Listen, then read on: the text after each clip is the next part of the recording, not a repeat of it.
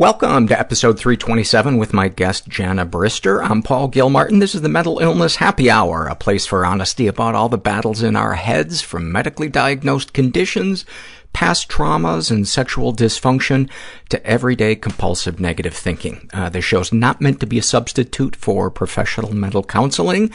I'm a jackass, and this is not the doctor's office. I'm not a therapist. It's more like a waiting room that doesn't suck.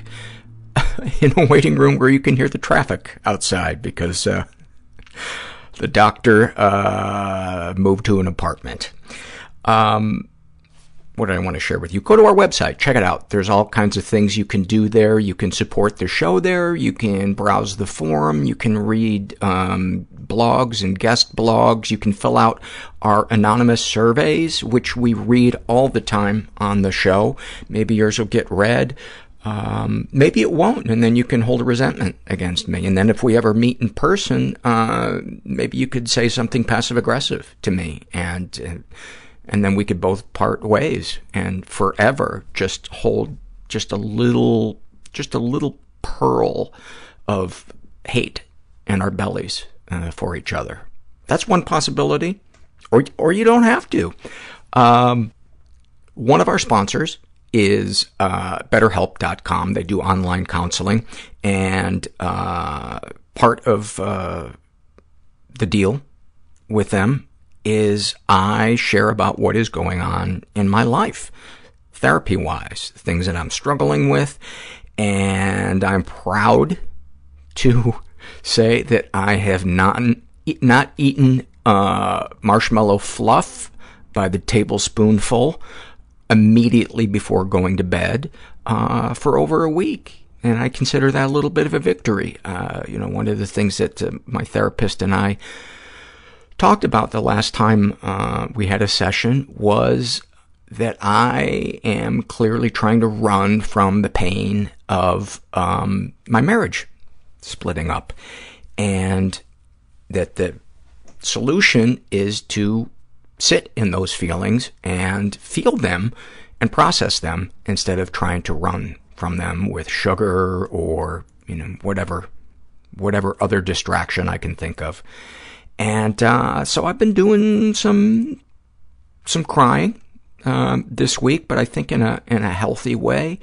And I'm eating less sugar. And it's nice, of course. I'm obsessively now searching the internet for the lowest sugar content chocolate that I can find. I want to find chocolate that is just short of so tart it gives you a headache. Because I do like really bittersweet chocolate.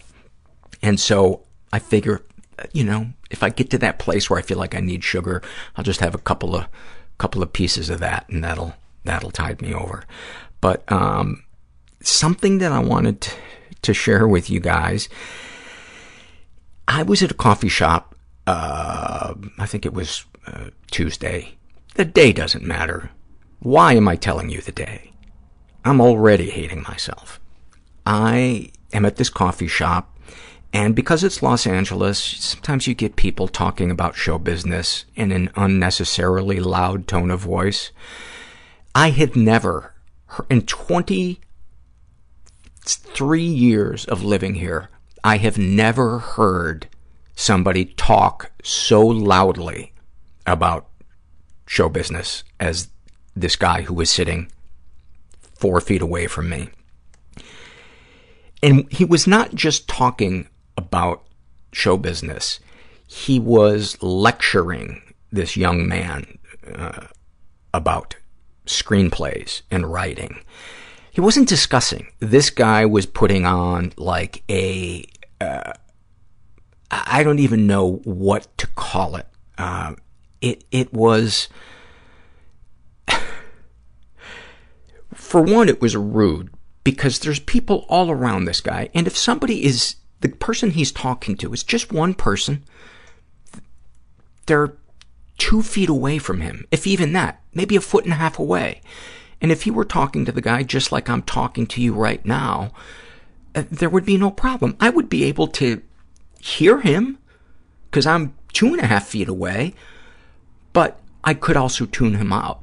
But this guy was the biggest windbag I have ever heard. And I'm sitting there trying not to judge this guy, saying, you know what, maybe he was raised in a family where that's the volume they talked at, and he's not aware of it.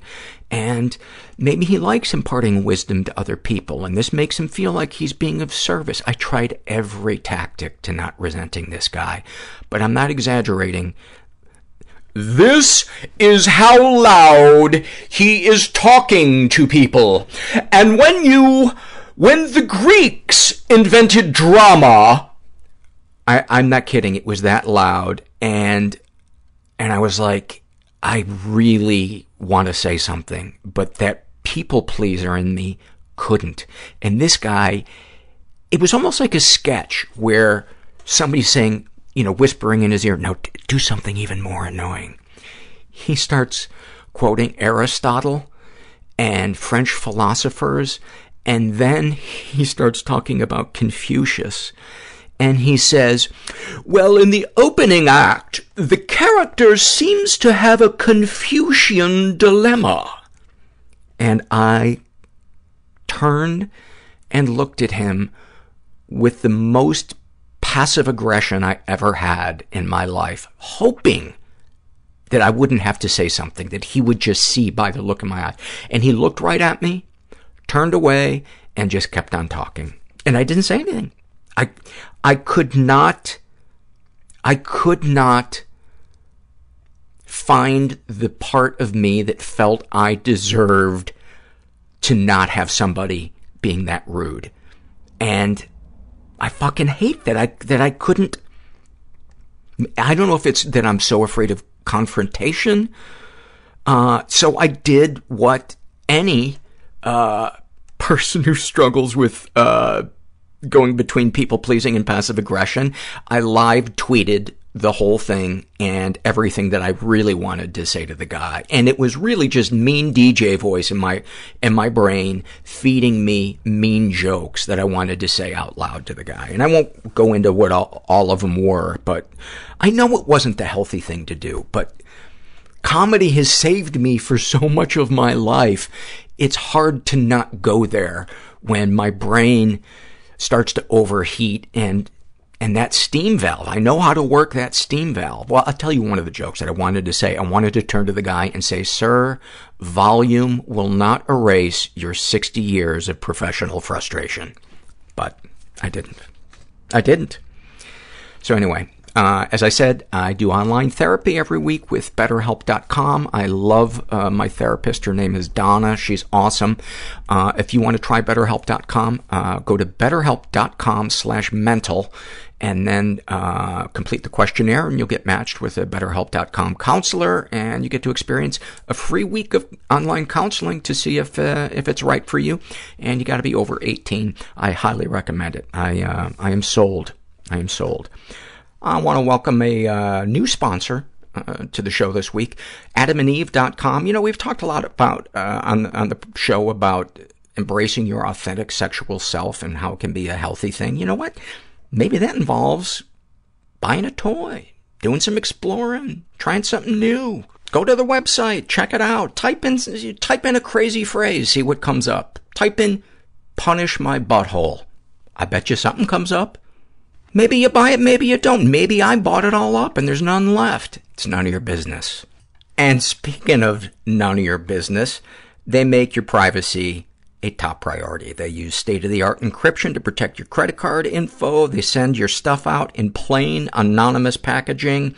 The name Adam and Eve will never appear on your billing statement. And for a limited time only, you get 50% off just about any item. After you pick out your item, you also get to pick 3 free things, and then they throw in a free mystery gift. And it's free shipping. So go to adamandeve.com, use the offer code MENTAL at checkout. That's MENTAL at adamandeve.com, MENTAL at adamandeve.com. This is from the Happy Moments survey, and it was filled out by a woman who calls herself I'm a Casualty.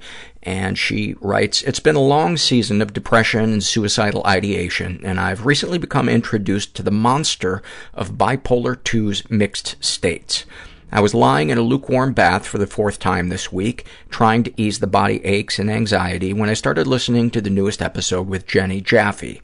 As she shared her story of childhood depression and her list of fears, I found myself smiling and actually feeling relaxed because I heard a story of someone who went through exactly what I went through, minus the supportive family and help as a child, and I was genuinely happy to know that there are parents out there who see their own kids and are unafraid of the darkest truths.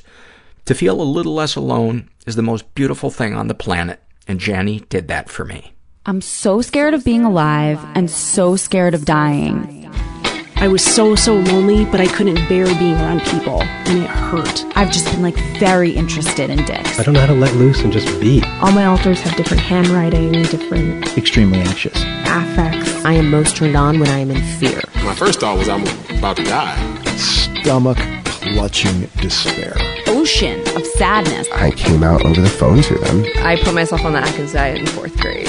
They told me I was wrong. The secrecy is what kills us. And I just sat there and cried on his shoulder. And it was the first time I ever felt safe, like a weight lifted off of me. In order to get rid of your anger, you have to learn how to cry. I started liking myself for the first time. I'm afraid that people are only nice to me because they're afraid I'll kill myself if they're not. Oh, that's fantastic. That is fantastic. I'm here with Jenna Brister, who is a stand-up comedian, writer, what am I, storyteller? Yeah. You were recommended to me by one of our guests, Laura House. I think she saw you perform in a storytelling thing or something. Yeah, she saw me at Taboo Tales. Okay. At Groundlings Theater. Yeah. Taboo Tales is also a podcast for you listeners. It's a live show here in LA, but also a great podcast done by former guest of this show, Loren Sala, and her partner Corey. Remind me of Corey. Podell. Yeah, Corey Podell. Padel. That's right. I got to get Corey back on here. She's so great. Where do we begin? You're how old? Oh, I guess I'm 32. Okay. Yeah. And because I don't know anything about you other than Laura said you should have Jenna on. And my friends are usually right. Yeah. About guest recommendations. Yeah, absolutely. So where would be a good place to start? You brought something in that you have written and read publicly before. Do you want to start with that? Yeah, I guess I'll just give a little brief intro about, we were talking a little bit before about my background. I guess I grew up in Seattle. My whole family's still there. Parents are still married, which is, amazing. Because I'm not, and we'll talk about that. But after college, I moved to New York and started doing comedy and did UCB there, and then got way more into storytelling in the Moth and stuff like that. I kind of found... So you've been on the Moth? Yeah. That's such a great... It's awesome. Yeah. I love that organization. And so that's kind of where I started learning how to write my own stories. And so I moved to LA about 5 years ago to do the Groundlings, and I live in Venice, and I have a dog and a cat. And this story was really hard for me to write. It took me about 3 years to really get back up on stage and tell this story. And so I'm excited to tell it to you guys because it's not a fun topic, but I guess I might as well go ahead and launch into it. Okay. And this version that I wrote, it was initially for Taboo Tales, and they have, so you've done the show, the visual punchlines. Yes. So if you're listening, I'm just going to describe the image that was put up on the back. The slide that they would put up on the projection. Yeah. And so, if you want to ever see a video of this, hit up Paul, he'll hit up me, and I can send you the video. So here we go. All right. So I did a storytelling show on my 29th birthday because it's a great way to lure all my friends to one place and talk about myself into a microphone, kind of like this. So thank you for listening. And after my birthday show, we were at a bar, and this tall Venezuelan friend of a friend sat down and wished me a Feliz Cumpleaños. Let's call him Javier. He was funny, charming, and the chef of the restaurant next door. We made out because it was my birthday, and he's a Latino hottie. And the next day, He invited me over and made me dinner, and from then on we were inseparable. And we were getting to know each other as he sliced and sauteed delicious things for me. In week 3 of our romance, I was sitting on the toilet with the door open, chatting about what we're allergic to. Me, chapstick, him, feathers. And I suggested that we move in together. I'd never lived with a man before, so I was thrilled. And we began sharing everything, including keys. And a few months later, he made me risotto and proposed to me with his grandma's gold rings that were brought up from Venezuela. And I said yes. And when I get good news, I like to go outside. And so we went outside and went to Zanzibar for salsa night. It was the only place open. This was in Santa Monica. But I can't dance backwards, so we just drank instead. And it was fast, impulsive, and wildly romantic, just like other successful couples I look up to. And like a flash up was Pam Anderson and Tommy Lee, Chloe Lamar, and then Nick Cannon and Mariah Carey. And the list does go on. And so I got married in Vegas, premeditated. And the photographer at the chapel had us do this roll the dice motion for half the photos in the romance package. And upon hearing the news, most people responded with, "Oh, I didn't know you were even dating." And I was like, "Well, you're right, I wasn't." And a few concerned friends asked if his green card status made him eager to make it legal. No, of course not. We've been in love for 86 days. You know, and I even did a show talking about my taboo whirlwind nuptials the day we got back from Vegas, inspiring others to dive in. Who needs conventional timelines? And then when they flashed up a picture of me doing that show, looking very confident. So when we got back from our honeymoon, he quit his high-paying chef job, citing stress. So I got a second job because that's what my instinct said a good wife would do. And over the next few weeks, the man I loved began to rapidly deteriorate into someone I didn't recognize. It's like he had this switch inside his psyche that flipped into control mode. And he had all my passwords because I trusted him. He's my husband. And then he went through my phone, deleted all male friends from my contacts. He said I can't have male friends anymore. Now that I'm not married, it's not appropriate. And I was confused, but marriage was new territory for me, so I just justified it as recalibrating, and figured it would pass. Now, the only time he and I were apart is when I was nannying or at improv class. And one day I got a text from him that he went through all my emails and found one from back in 2007 from an ex-boyfriend. At this point, that was about 6 months, prior. He was in a rage. So I'm helping some celebrity's kid make a butterfly mobile for a science project, and my husband is pissed at me for getting an email 6 years ago from a man that I was monogamously banging. And that was only the beginning. Now, why didn't I tell someone about this bizarre turn in his behavior towards me? Well, it's because it's embarrassing. I'm a smart lady, and this shit isn't supposed to happen to me. And he insisted on driving me anywhere. And at first I thought, how sweet, he wants to hang out. But this way, he was able to keep tabs on my every move and isolate me from my friends. And after coming home one night from a double nanny shift, he was playing zombie video games in the dark and glares over at me. He says, "You're lucky that I love you. Nobody else ever would because you're a whore." Wow. And this was after a night where I came in from nannying, from taking care of 3 children who didn't come out of me so that I could pay our rent. And the extent of the verbal abuse is too intense to lay out. But trust me when I say it was really fucked up and things that no one should say to anybody. But the screaming didn't let up. And it was always when we were alone at home or in the car. And he told me that I'm worthless, that I'm shitty, that I'm fat, that I'm ugly, that I'm stupid, that I have no talent, that I'm not a woman for not taking my husband's last name, that I'm not feminine, that nobody else would ever love me. Brutal, brutal things. And I had a real moment thinking, really? Like, my friends love me. My family does. And a homeless man just told me I had beautiful eyes outside the Whole Foods. Now, after a few scary episodes of him chasing me in a rage, and then him driving barefoot to LAX, threatening to deport himself, he grabbed my cat, Dante, by the scruff and dragged his body along the stucco wall outside our house. And I grabbed for Dante, and I felt this very pure fear that this guy could kill me.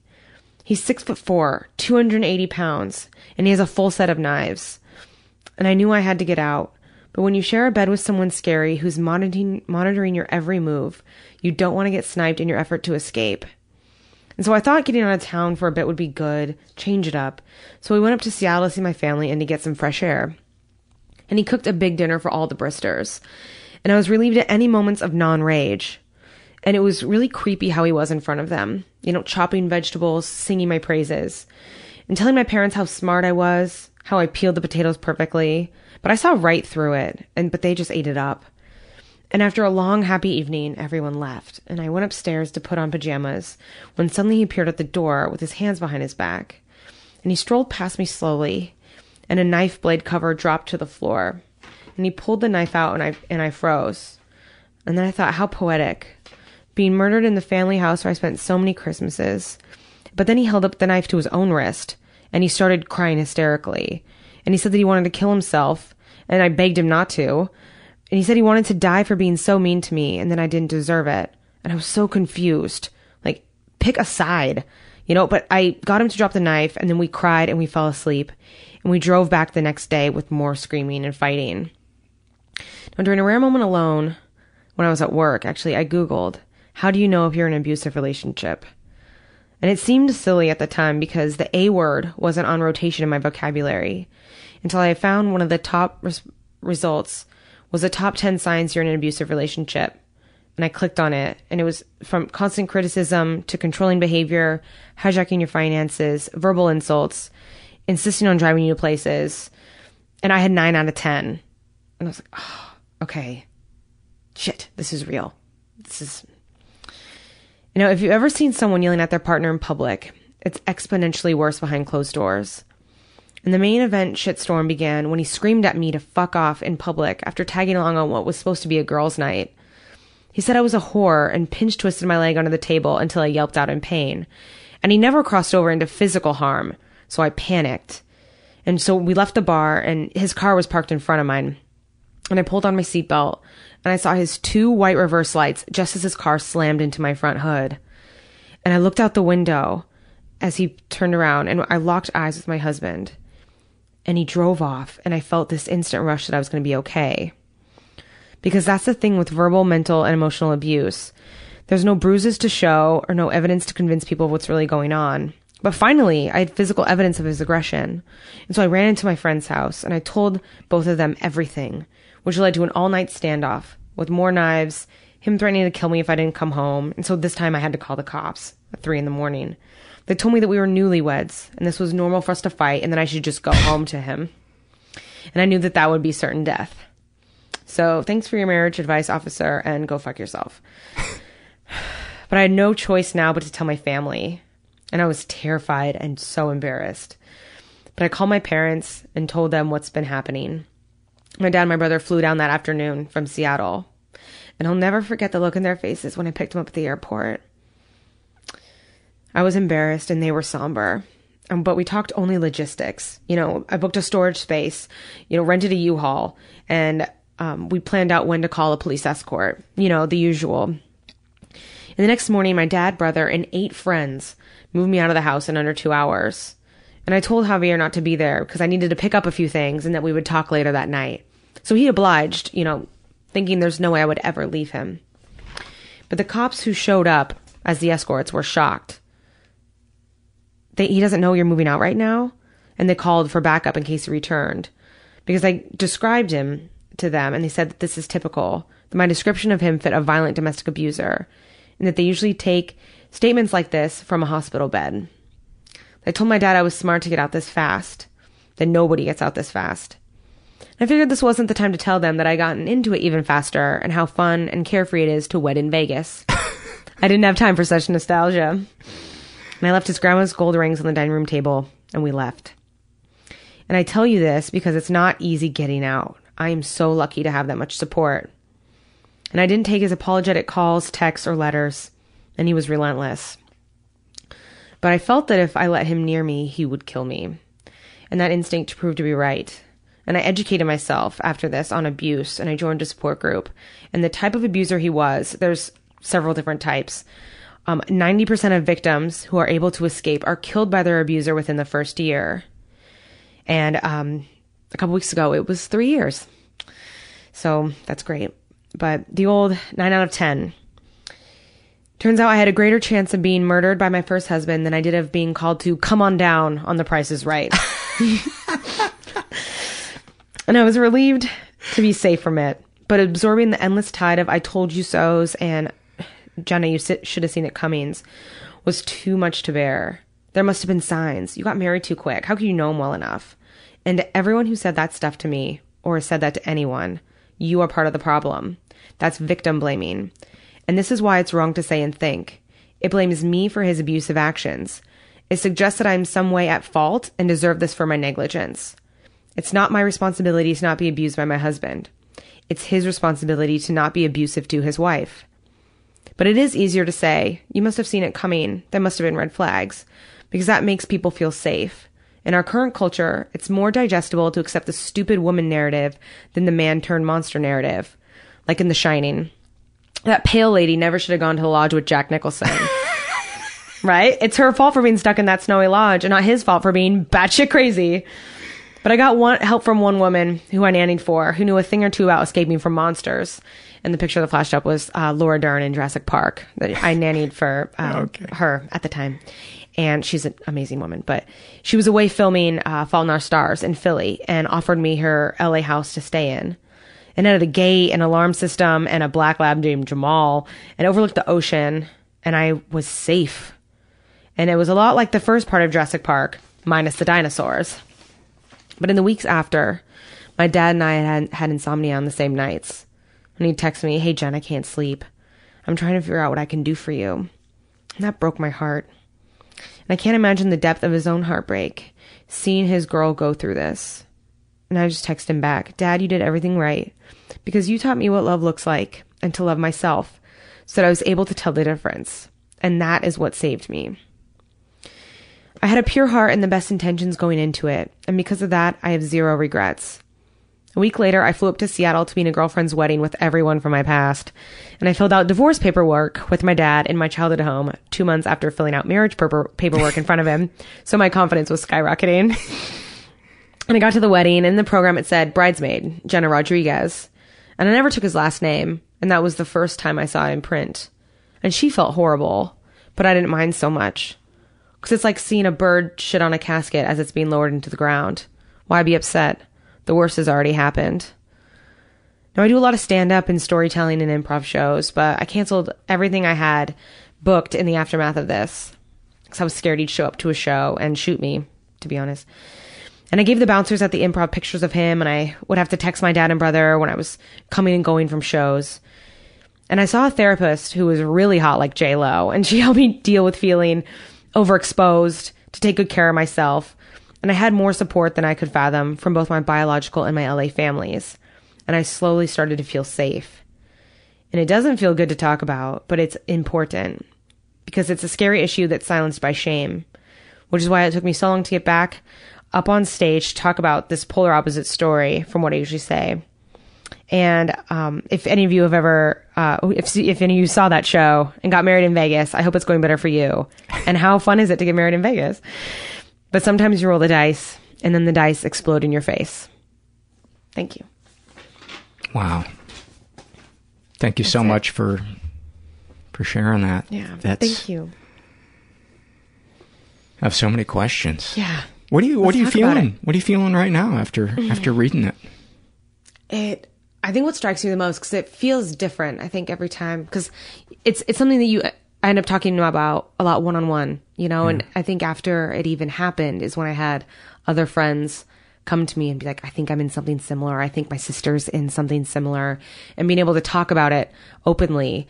But it took me this long to have perspective on it, and I think that's why it's so embarrassing, because there was a lot of that. Like, I've lost a couple friends who didn't handle it well, and who, instead of offering support and understanding, blamed me for getting into it. But I remember thinking it could have gone, we could have been together forever, but it's on him. He's the one who has, as I learned later, domestic abuse in his family, and grew up in isolation, witnessing that. And I didn't know that when I got married, and I can't blame myself for it.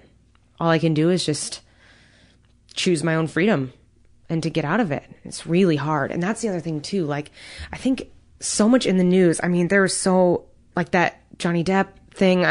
The list goes on about domestic violence in the news, but there was a recent story I saw about this woman who even told the police, like, I can't go back to my husband, I think he'll kill me. And they're like, no, you should go home. And he murdered her.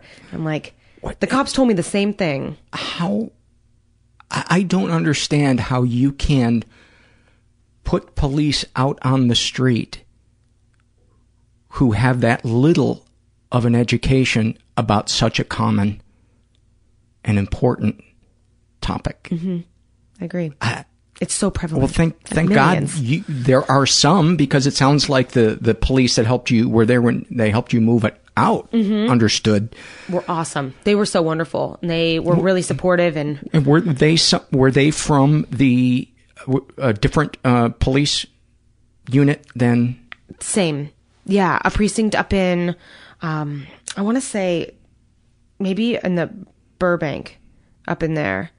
Because I was living in Echo Park at the time, and that was the closest station we could find. And so it's shocking that there isn't a standard of protocol. Because I experienced polar opposite. One man called for backup, the other one told me to go home. I was like, pick us, But that's why it's so. Sadly, I've heard that from so many people who, or in the news, heard that story that the cops thought this is, because I guess, and I'm not defending what those cops did. I guess I'm trying to understand why it would happen, because I suppose there are many domestic disputes that aren't necessarily life-endangering or physically abusive, where both parties are super worked up, and maybe a neighbor calls because they're concerned. I don't know. I'm just trying. You're right, to, though, because there's a yelling match versus an abusive.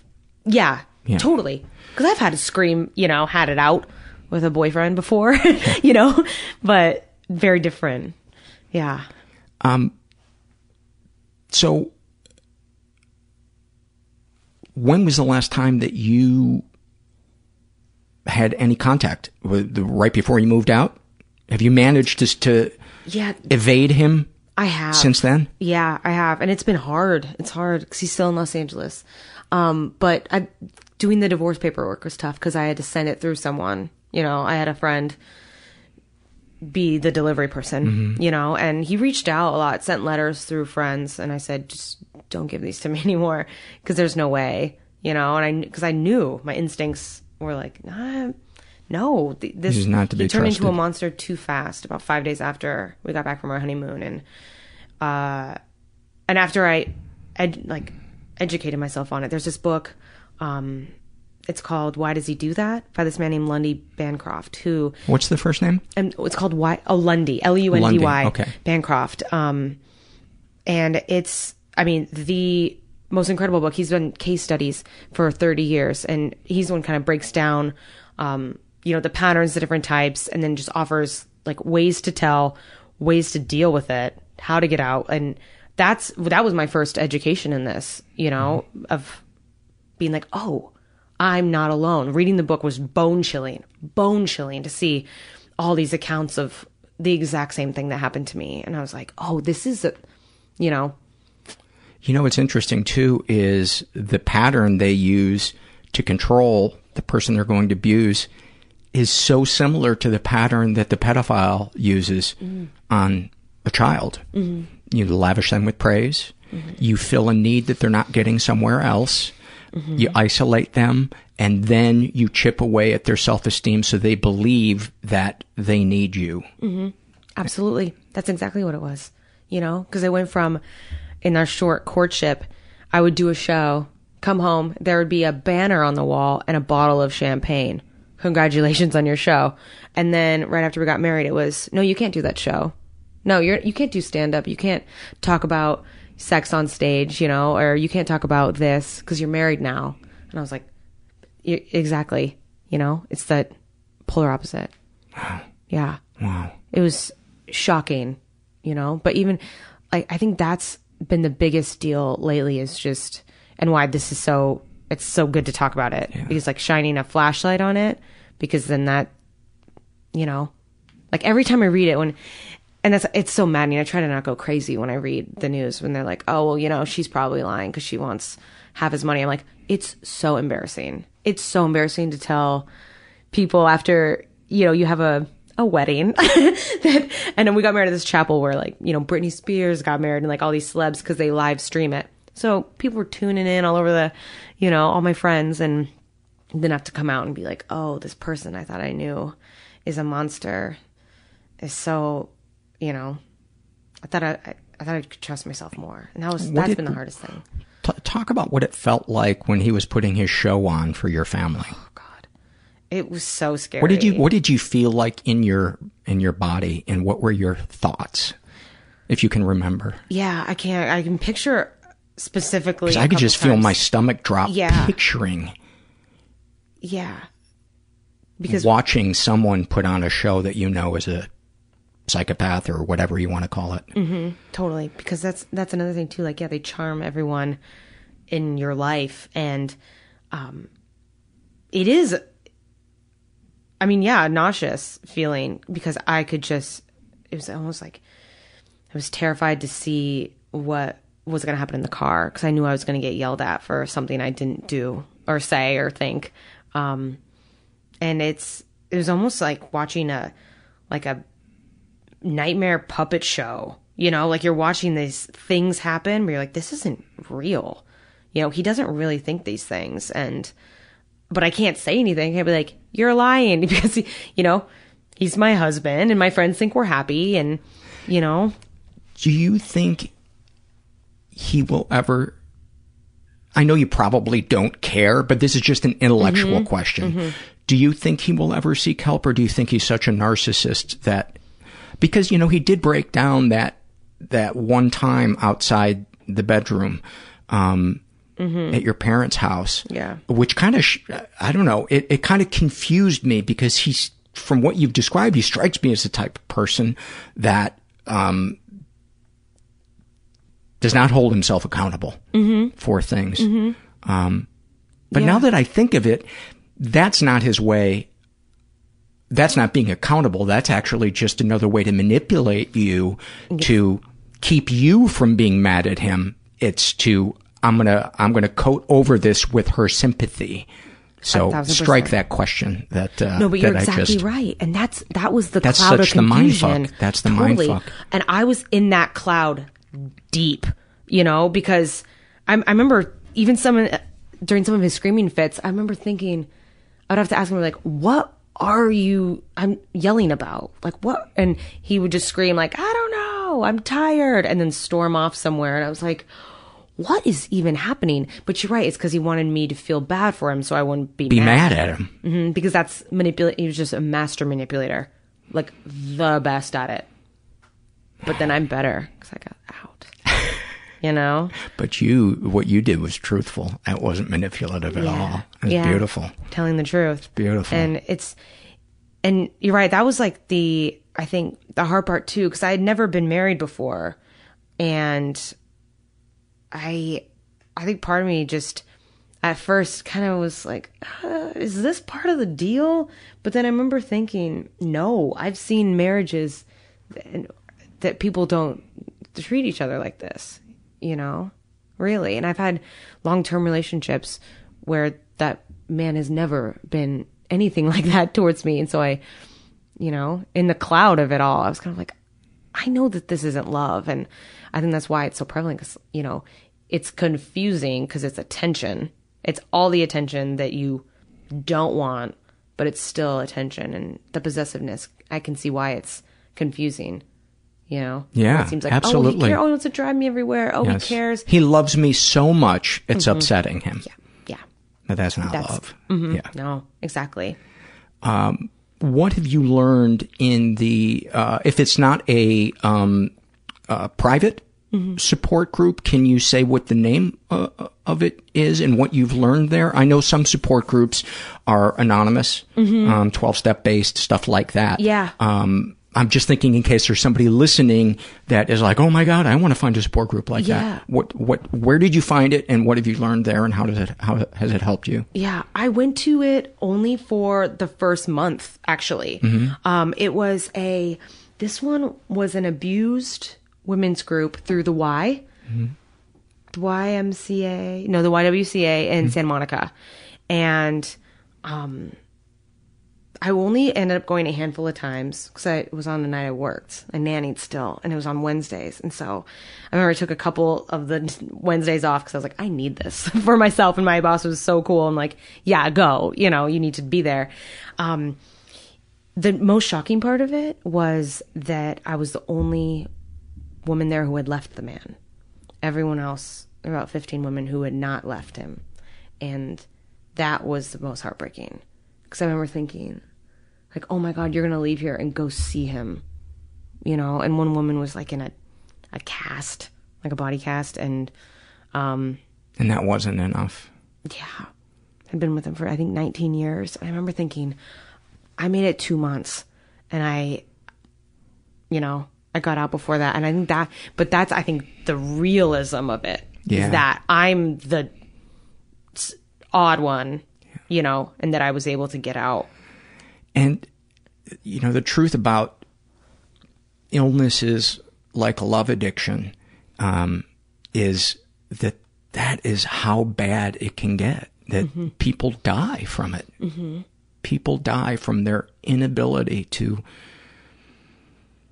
accept reality. Mm-hmm. Mm-hmm. Because they don't want it to be true. Yeah. They so badly want to believe that this person is going to change. Yeah, totally. And that the shame outweighs the desire for self-preservation, you know? Yeah.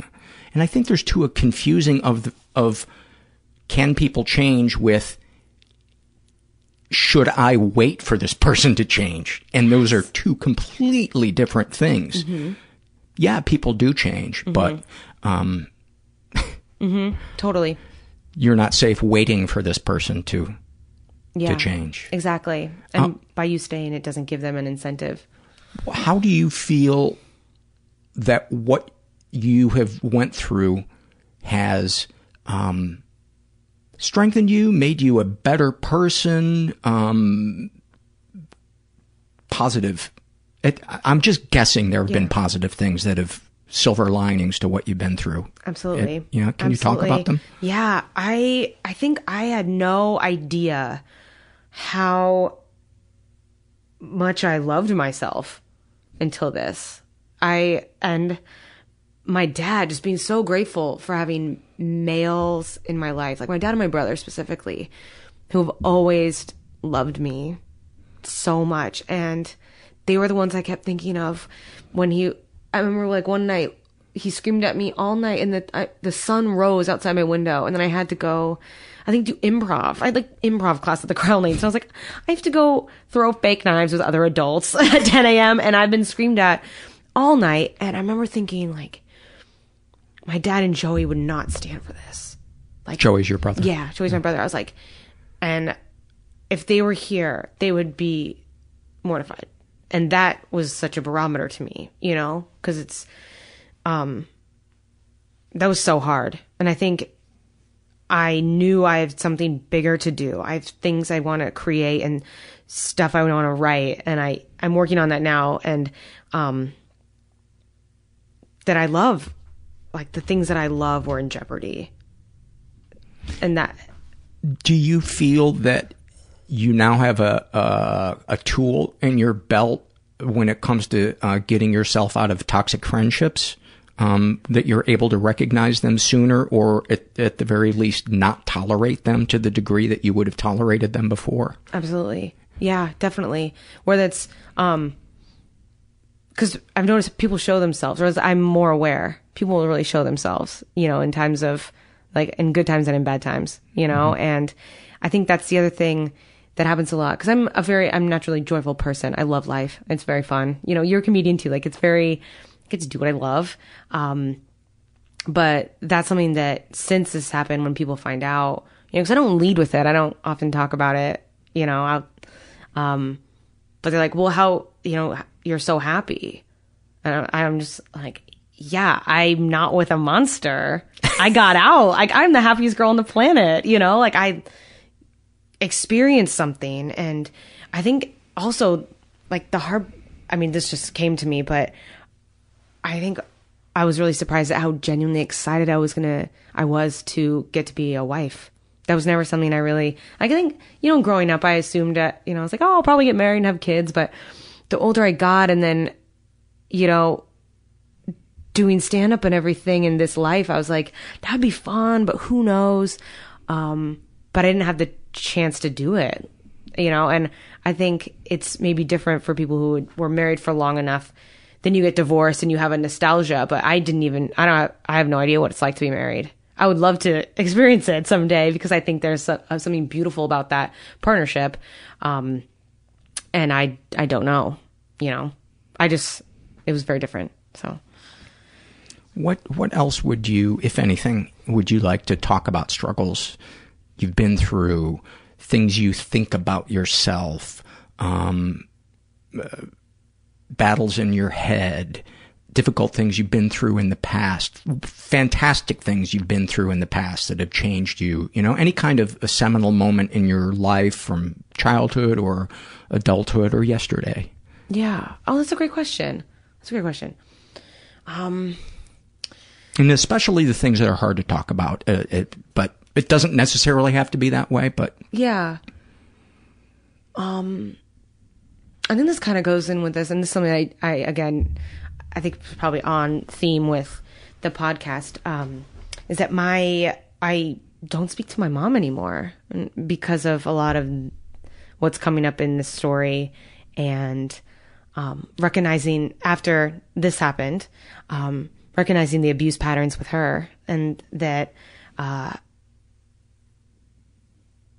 that's really hard. That's really hard for me, and I don't ever talk about it, socially or on stage, even because it's, I don't wish her bad whatsoever. I mean, she Googles me. She's probably gonna hear that. She Googles me all the time.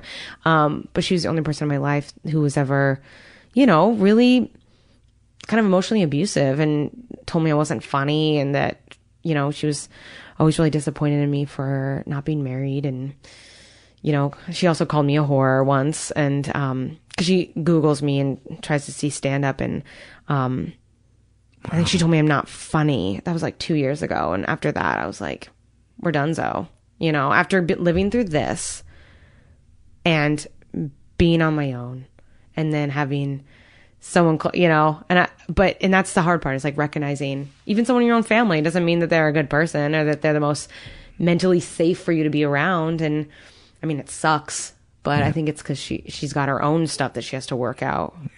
I did the same with my mom 4 years ago, and it was the hardest thing I ever did. Mm-hmm. And I would go back and forth in my mind between good for you, you are doing what is healthy for you, and you're a terrible son, you didn't try hard enough. And as the time has gone on, I've become more and more comfortable in the decision, and I feel more and more strength and resolve within myself. Mm-hmm. So I get it. I get how difficult it is, and I'm sorry that was your experience. But high five for you taking care of yourself, because I don't buy into that biological bullshit. I don't either. Just because you come out of somebody or you have their genes, that doesn't give them the right to not see you and treat you. Definitely. Do you have siblings? I have a brother. Okay. Yeah. And it helps me having siblings, because I can, they're the only ones who are witness to it. Yep. I think. And because it's hard to describe. It is hard to describe. A lot of the stuff happened to me happened out of view, even from him.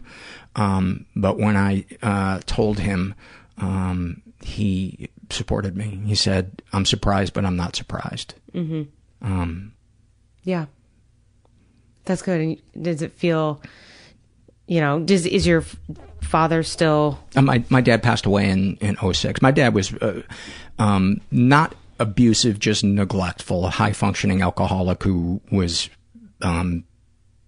just at the end of the couch and didn't really want to interact with anybody. Not mean, but just in his own world.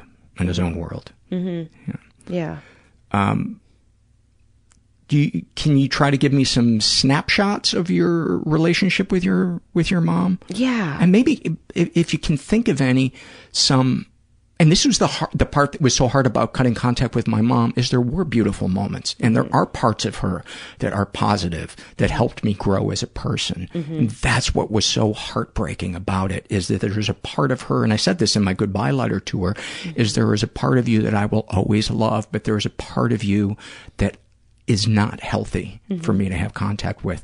Talk about the parts of her that you love and miss, if there are any. Yeah, there definitely are some. That's a great question. My mom is so crafty. She's an amazing seamstress. And I think growing up, my favorite part is that we always were doing art throughout the day. My dad was always, work, and I have a brother and a sister. And I remember waking up as a little kid, and we have watercolors laid out, and, fabric, and a mud pit to play in. And we would just get to paint we have all these photos of, we would just paint watercolor on our bodies. Like we would just, and then she would hose us off in the front yard. And we had a very Huck Finn childhood in that way. I would tell her, like, I want to make a penguin quilt. And she's like, perfect. And we would go to the fabric store and pick out fabric, and then she taught me how to sew. So I know how to sew, which is amazing. I can make quilts and clothes and dresses and everything. She was amazing at that, and even to this, not to this day, but up until recent, she's someone she could make anything out of, fabric or yarn and stuff, and which is awesome.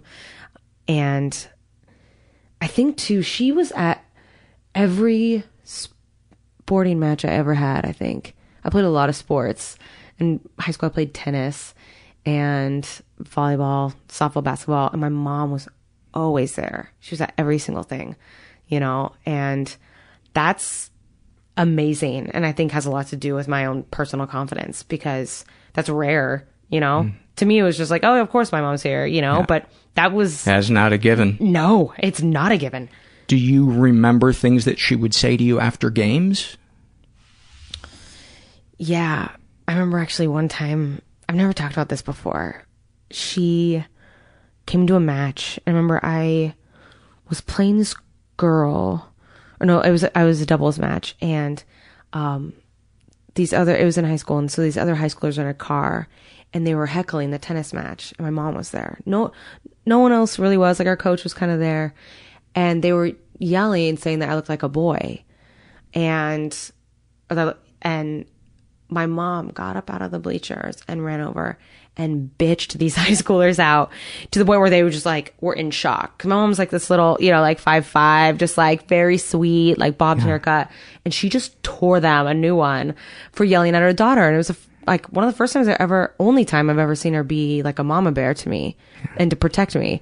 But at that moment, I was like, this could be embarrassing, but it's also really cool. And I thanked her in the car afterwards. And it was like that was the only time anything like that has ever happened. Because I was never bullied before, but that was it, But I'm trying to think of another, like... It's interesting, too, that she had the instinct to protect you from bullies, but she couldn't not bully you herself. Yeah.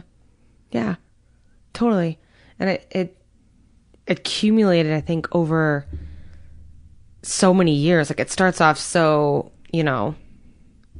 she just has, rage issues, or would lose it on me, but not on my siblings, but always me. Really? Yeah. I think because I was always the one that I think she knew was not going to stay nearby. I was always going to leave, because ever since I was little, I was like, I'm going to go do big things. I'm out of here, And so, and since I think I haven't lived in Seattle since I was 18. I went to college and then moved to New York and then here. And I think it was easier for her to just still be like that, because I wasn't there. I wasn't in her day to day. So she could call me up and say whatever she wants. And then, So she got meaner after you moved out? Ooh, I guess that's a good question. I think she got more cutting. Where in high school it was same thing with like the weight. Or she would, make fun of me for being underdeveloped, like I'm a confident A cup, and she used to just you know, I'd be like, oh, I want to go dress shopping. And she's like, well, you know, why? You can't fill anything out. And I remember being like, oh God, okay. It's so horrible. But yeah, it's really bad. Like back then, it's one of those things where I would just kind of go in my room and be like, oh God, okay. You know, like all my feminine development and learning didn't even happen, you know? And like, I think only recently, and, you know, talking to some therapists, and I was like, oh, I have to go back. Like I've been doing this thing where I go back and I journal as 7-year-old Jenna or 12-year-old Jenna, and I talk to myself, you know, and it's go back. so powerful. It's so good. And you cry so fucking hard. Mm-hmm. So you can see them, right? You can see, I see myself. My therapist had me talk to a picture of myself at the age the abuse was the worst. Mm-hmm. And, oh my God. It's when you see the innocent face of that child is when it really hits you. Because I think to protect our brains as adults, we picture ourselves as little adults experiencing what we experience. But when you see that picture, you see how innocent you were. Mm-hmm. And no idea. And defenseless. Like, couldn't defend myself, you know? Because I was so little. You know, do you remember what you said to yourself? Or what you thought? Or I remember when I got ballsier in high school, I think it's when she would say stuff like that to both my sister and I, but not to my brother. I mean, he was, you know, they always wanted a son, so he was like the prized one. He's a lovely person, but I remember I would yell at her and call her a bitch, and then I would run down to my room crying, and then my dad would come down and be like, I don't know why she says this. And I'm like, why are you married to her? You know, like, why? Like, I didn't understand the source. I didn't understand that it was her. It was her own dislike of herself and her own unresolved trauma. Projecting it all onto you. I'm sure her mom shamed her, or her dad shamed her. And I'm just going to guess that your dad had a controlling mom or a controlling dad. Oh, yeah. I never met his dad. He passed away very young. I think when my dad was in college. And my dad's mom was like definitely the matriarch of our family. She's so awesome, like a total storyteller, like a big fish type person, but was very much she was like a socialite, like a debutante in Texas, you know, was like in the papers and just like larger than life woman. So yeah, definitely like she was a personality for sure. But a nice person? Oh yeah. Oh yeah. Yeah. For some reason I pictured, you know, the stereotype of somebody being drawn to an abusive mate. Yeah. You know, it's usually they're trying to replay some relationship with a parent or something like that. And I think they met and married so young in college. Yeah. So maybe there wasn't even, you know, signs or awareness of that at that point. But have you ever experienced any rage at your dad for not sticking up for you when your mom would be abusive? I did more in college. Because I think when I would go home, that's when it was more potent, you know? Because when I lived at home, it was kind of more spread out. There'd be good times. But then when I was home visiting for a holiday or a long weekend, it would be more rapid fire, you know? Because I was there. And then she was able to, you know, throw daggers at me much faster. And it usually was just about my weight, which was so odd because podcast listeners, all bodies are beautiful. But I was like a size 0 in high school. And I remember... That's too much. Yeah, right. That's too much. Yeah, and I remember if you're not a negative size, you're a cow. You are a manatee. Yeah, exactly, yeah. You are a manatee. I'm walking home from this, yeah. Yes. But, and I think that was also, coincided with my first boyfriend ever. And I remember, like, you know, I had my own phone in my room, and I would call him just crying, and he was like, Jenna, you're beautiful. She doesn't know what she's talking about. And so I miraculously never developed an eating disorder, but I developed a tolerance disorder to this woman, you know. What do you mean? What do you mean? Like I put up with it. Oh, yeah. Or I'd let it affect me in a way that, because I felt like I had no other choice. I was going to say, I have never met anybody who had an abusive parent in childhood that saw it for what it was and just tuned them out and put their head down and, you know, bided their time. I think because we so badly want to believe that we have a parent that isn't that way, we then go, well, they must be right. or some part of it must be true. Yeah. Or that I have to do something to earn this. Right. And I think that's, the older I've got, the more when I look back on kind of how my life trajectory went, like I very much from a young age decided that I was going to earn her love. I was going to How'd that work be out? the best. Oh man, I burned out so hard. You're a total perfectionist? Oh God, it's bad. I was like president of every school I've been to. I was homecoming queen. I was tennis captain. I was this, on the outside would look like a perfect all-American childhood. And looking back, I'm like, wow, I burned myself out as a kid. What were your common negative thoughts about yourself as a kid, and your common negative thoughts about yourself today? As a kid, it was that Kid/teenager, any time. A young woman, that I wasn't pretty. She never told me I was pretty or beautiful as a kid, which I know it might sound strange, but that was, that's a big deal as a girl, and I think I just thought that I wasn't enough, that I must be doing something wrong, or something's wrong with me if she doesn't love me, because aren't you supposed to love whatever comes out of you, And so I thought I must have some sort of unlovable defect. And as a grown woman, I still wrestle with the feminine thing. I think that has been a process. It's getting a lot better because I think I've had more awareness of it, where before, especially in stand-up, like I think I put on you have to put on a shell. But, I think I was 22 doing stand-up in New York, and it's, like a Shark Tank. You're like a tiny minnow.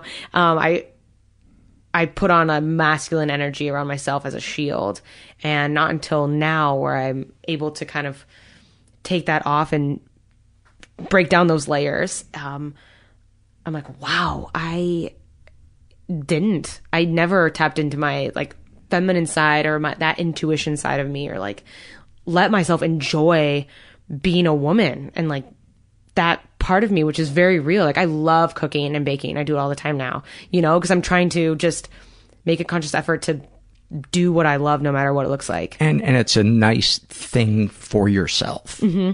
Totally. Yeah. Like it's meditative for me now, just getting to do that. I can't watch old stand-up of myself because the way I'm performing, not necessarily the ideas that I had, but the manner that I'm delivering it in is so, what you called it, just there's this shell, and it's just autopilot, and like I put a tape in because somebody's doing a documentary about Chicago comedy, and they wanted me to send them a tape, so I had to look, and I kid you not, as I sat watching it, every 5 seconds, I just went, ugh. It was so hard. But more than anything, it made me sad. It made me sad that I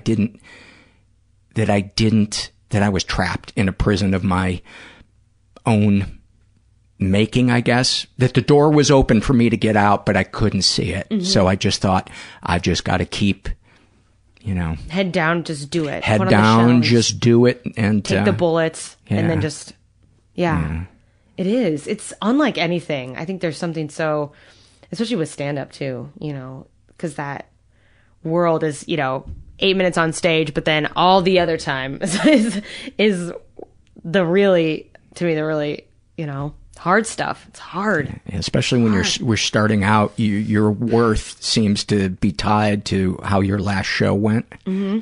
Definitely. Yeah. It's nice when you break free of that and you've been doing it long enough that you go, just wasn't my crowd. What am I going to do tomorrow? I think I'll go play basketball or, whatever. Yeah, exactly. Any other issues or things that you struggle with today, or things from your past you want to talk about? Oh, yeah. I think, I've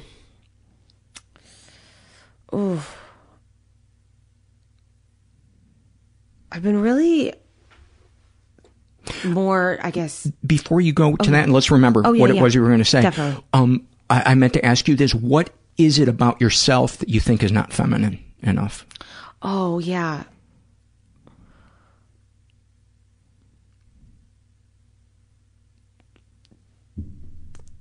I mean, I would probably have to be...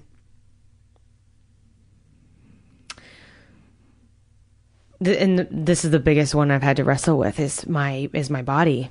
And that's where it starts, is just, you know, seeing myself looking in the mirror and saying, you are a beautiful woman. That's it, you know? And because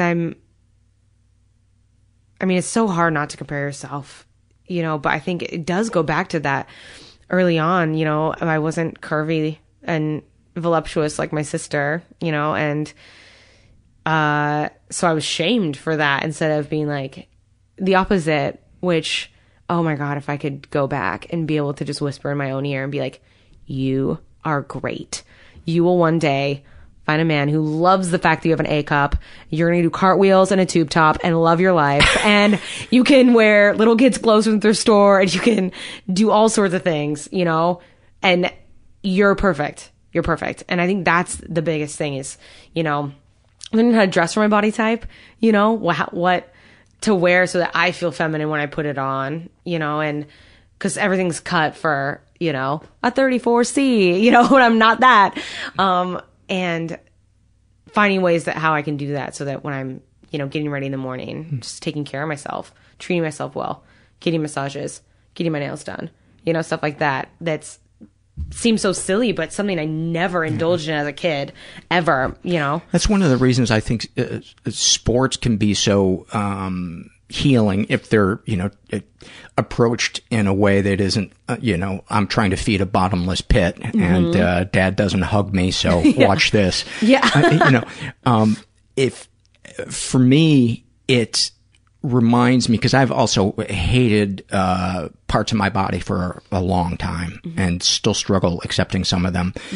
But when I, for instance, play hockey, I love my body and I feel strong and I feel masculine and it's a relief, you know, it's really nice. And I imagine a lot of kids and women especially, have strengthened their self-esteem through sports and seeing that, oh, my body is more than just something that may turn someone on Facebook. It gets me around. It helps me kick a goal. It helps me spike a volleyball or you know, whatever. See sights that I wouldn't normally see. Like I run a lot. I got more into that about 10 years ago, and that's the best. And yoga, I've gotten more into that lately too. But you're right, the feeling of being strong. Like I'd rather be strong than anything, because I think that's all I have, you know? It's like, this is it. This is our space in the universe right now. And so it's like, yeah, definitely. Yeah. So back to the thing you were about to talk about before I cut you off. Anything else you'd like to talk about? Things past or present you've struggled with? Yeah, I think I wanted to, the mom stuff. I love that you said you wrote a goodbye letter. And that's something I never thought of doing, but that might be really great. Not just like, I put it off forever. Yeah. And it was hard to sit in that kind of limbo. And then and you're right, that makes a lot of sense, because I feel like the times when I tried to help her get help or talk it out or be the one to have the solution, it was just argument, you know, and I've never laid it all out. You know, I just announced to the family that it's game over. I'm done with this. I'm not going to be her punching bag anymore. But she doesn't get it. She doesn't get it. She texts me sometimes. I had to block her email. She'll still email me like, hey, everything's great. Love you. And I'm like, what? Like, I told you that we're done. Sounds like she lives in her own reality. Yes. Yeah, very much so. And I spent Christmas down here with my pets in Venice, and I loved it. There was something very peaceful about waking up alone on Christmas morning and not having to do anything. Yep. That's Christmas. That's Christmas. Really, it was amazing. I was like, I took my dog for a walk on the beach. It was blustery. I was like, I love the choices that have led me to this moment. Whatever those are, they led me here, and I'm doing something right because I'm at peace right now. And I think the letter, that's something I want to mull over and do, and just, And for me, it was much easier to send it when I was not sending it from a place of anger, which took me years to get to. And it felt like it was coming from a place of compassion in its diplomacy towards her, but even more so compassionate for myself. I had an epiphany one day that we should have compassion for other people, but not at the expense of compassion for ourselves. And that was what finally dawned on me why I needed to do this. Because I had been kind of serving her feelings since I was a little kid, and it was killing me. It was killing me. But it sounds like you're in that place right now where you don't hate your mom, but you're just taking care of yourself and wish her the best, and hoping that she, in her own way, will get the help she needs, and that it's not my responsibility to give that to her. And that's what took me a lifetime to realize.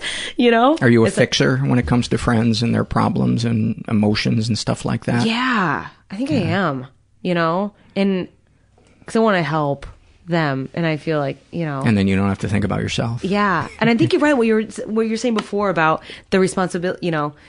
Since then, how friendships have gone, and I think I've gotten much better, or I know I have, about being able to honestly look at something and be like, am I taking responsibility for someone else by showing up? Am I being a crutch to them instead of letting them figure their shit out? Because a lot of times that's what it is. Yeah. And the other thing is this relationship feeding me in any way? And a lot of times the answer to a relationship is no. It's draining me. It started off as, I want to help this person, but it's completely one-sided. It's all about them. Or when it does come back to me, it's backhanded compliments or, whatever. But I think if you can live through cutting a family member out of your life, it's because it's so scary and so hard. But if you can do that, I mean, there's a lot you can do. There's a lot you can do if you've gone through that and come out the other side. Yeah, totally. And the experience too after, and I would love to hear about your experience too, because right after I made the conscious choice to cut her out, so much started happening. Like, I went on my first ever comedy tour up the West Coast. I always wanted to do the road. Did a month on the road. I started dating my best friend, and we're still together to this day. The healthiest partnership I've ever been in my life. He's amazing.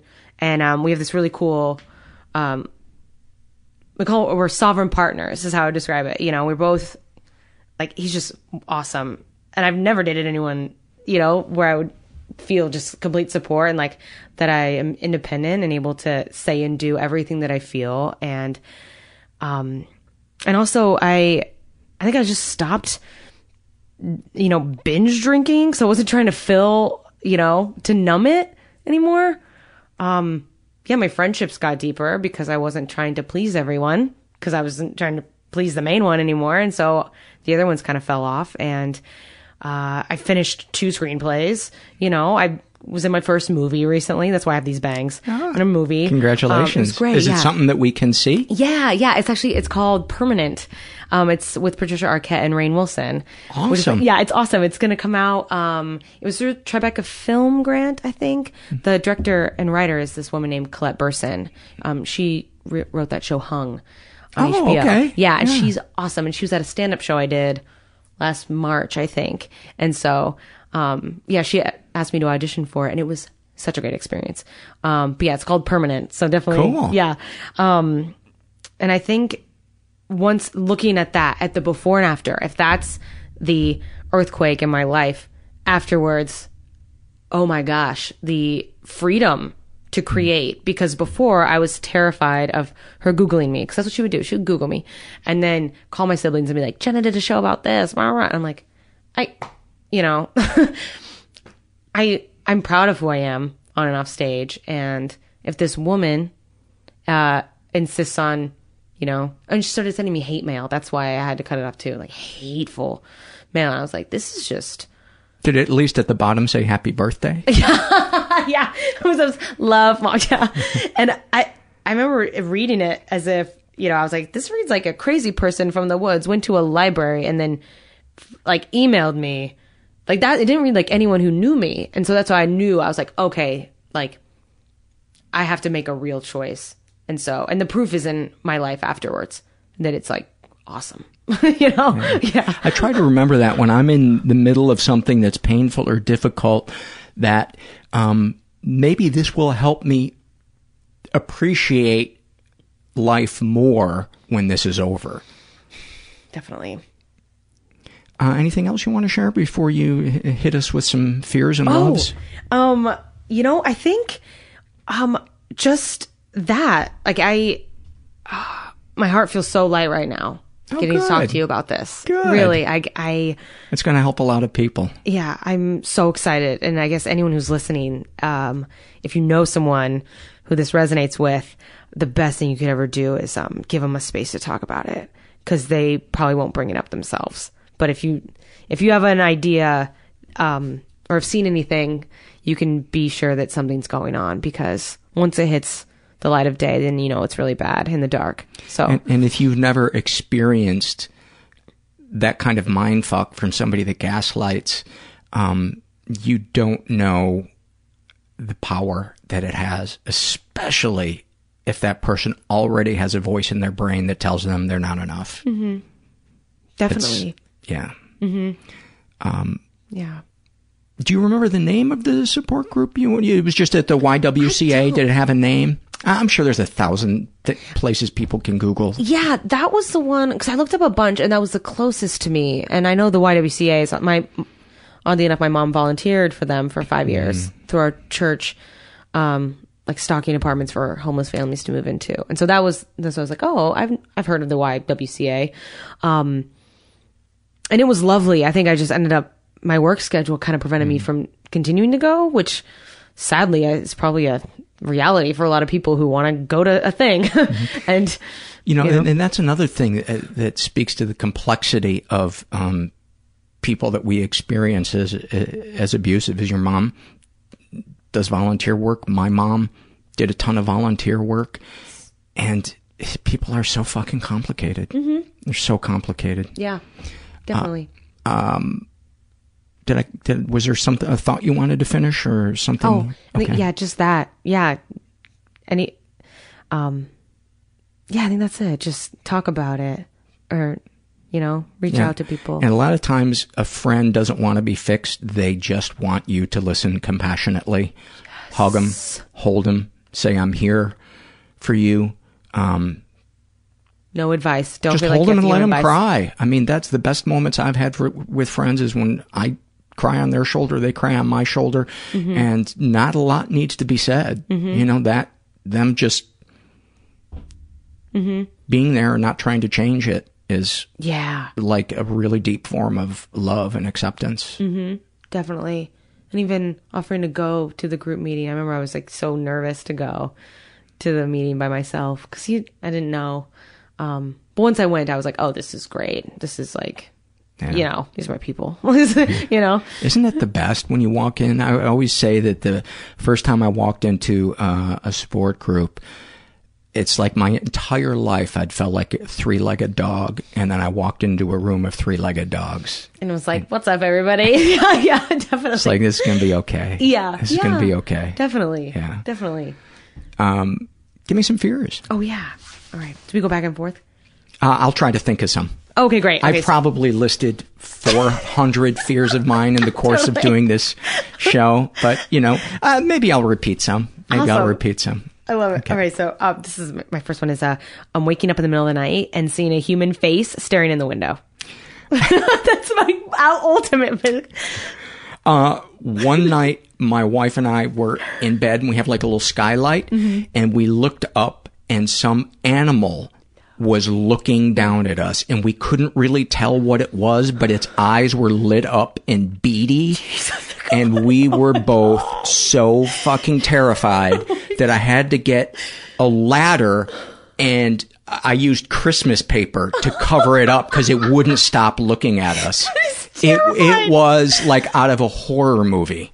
That's so scary. Like out of a horror movie. Yeah. Yeah. Oh, that's so freaky. Oh my gosh. Yeah.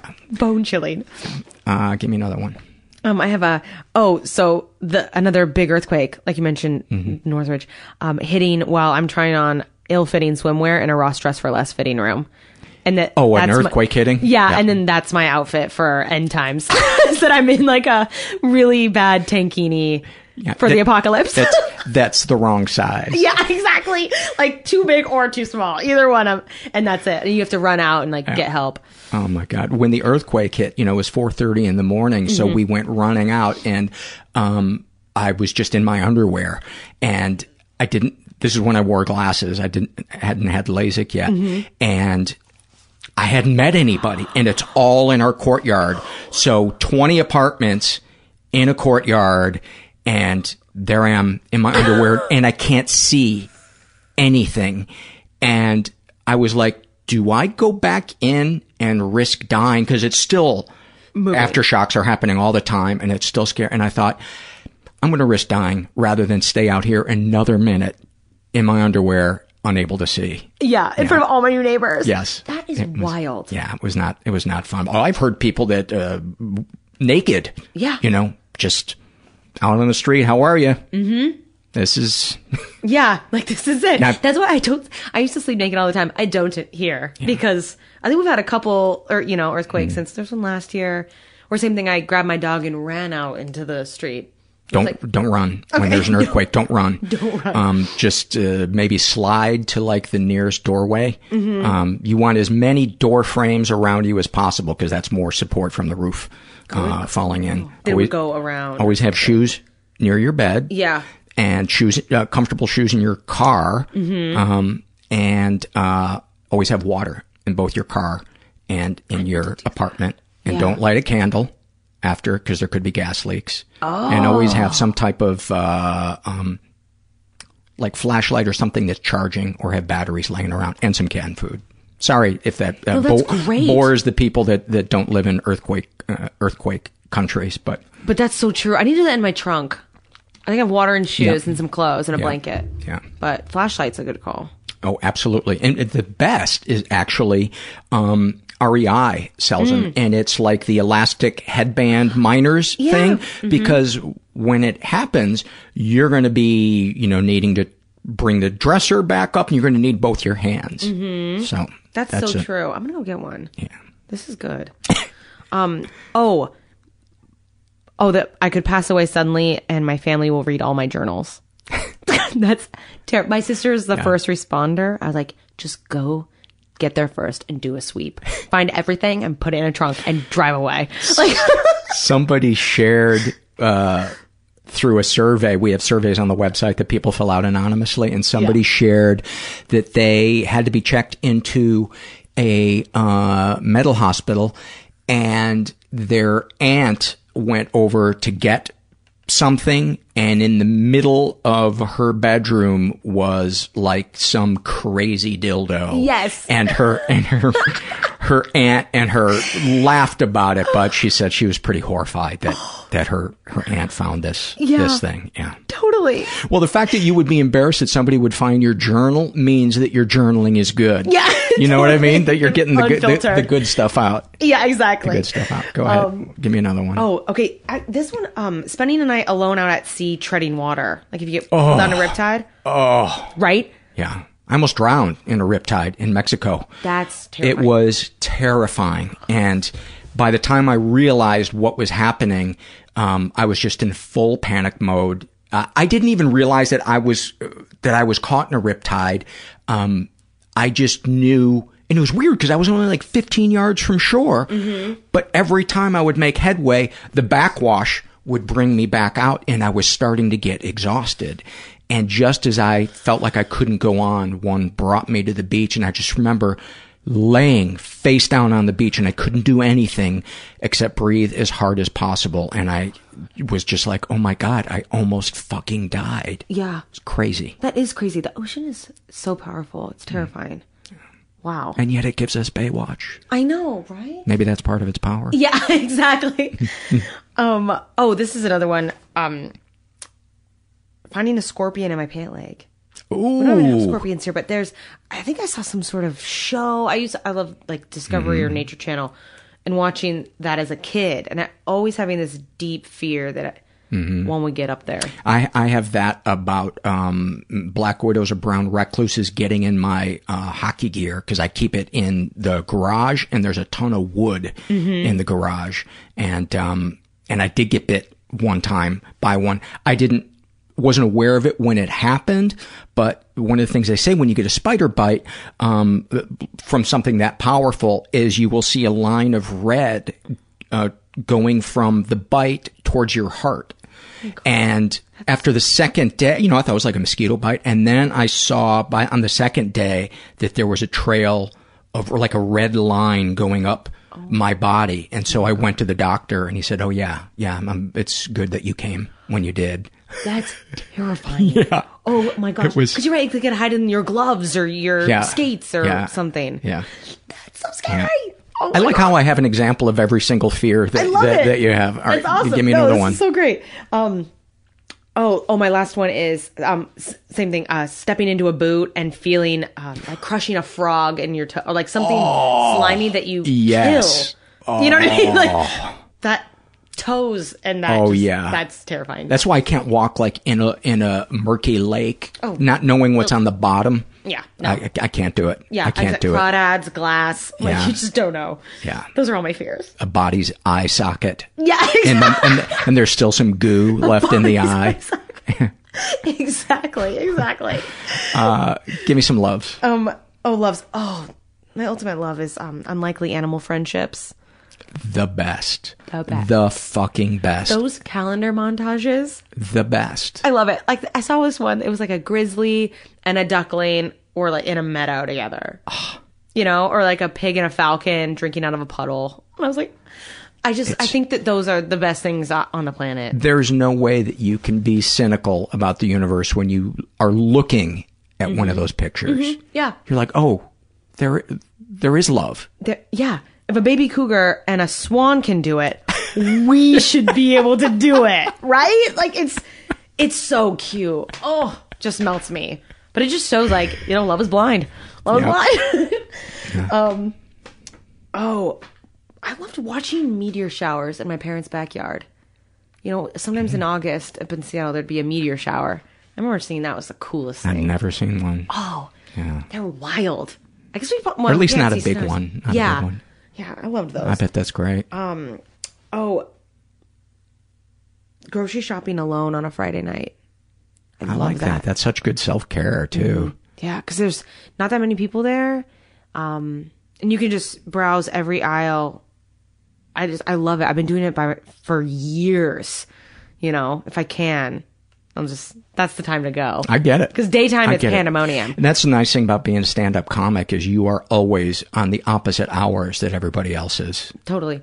You get very spoiled about there not being lines. Yes, exactly. Another one is an icy cold pina colada after a massage.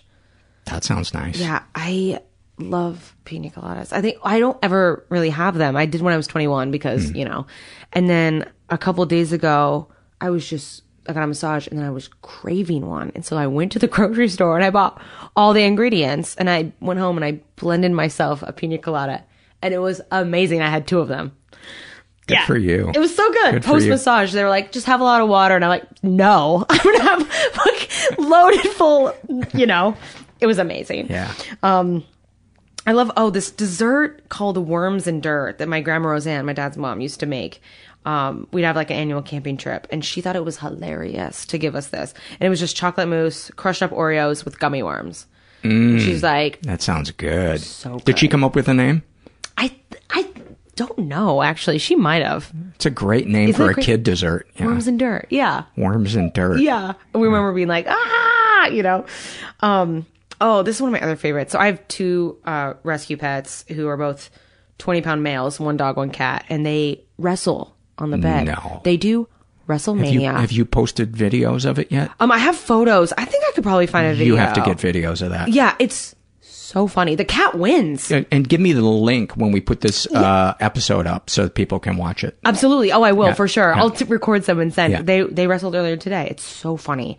And then my last one is a really good, and this is something that's new since I've lived in LA, is a really good plate of huevos rancheros. Mm-hmm. Oh my gosh. Yeah. The best Mexican food is here. It's amazing. Is one of my favorite things about living in Los Angeles. And mine, regarding Mexican food, would be a platter of enchiladas when they bring it out, and you can't even touch the plate because it's so hot, and the cheese is melted where it's just a little bit browned around the edges, and it's so hot that it's almost like liquid. Mm-hmm. And the refried beans are just...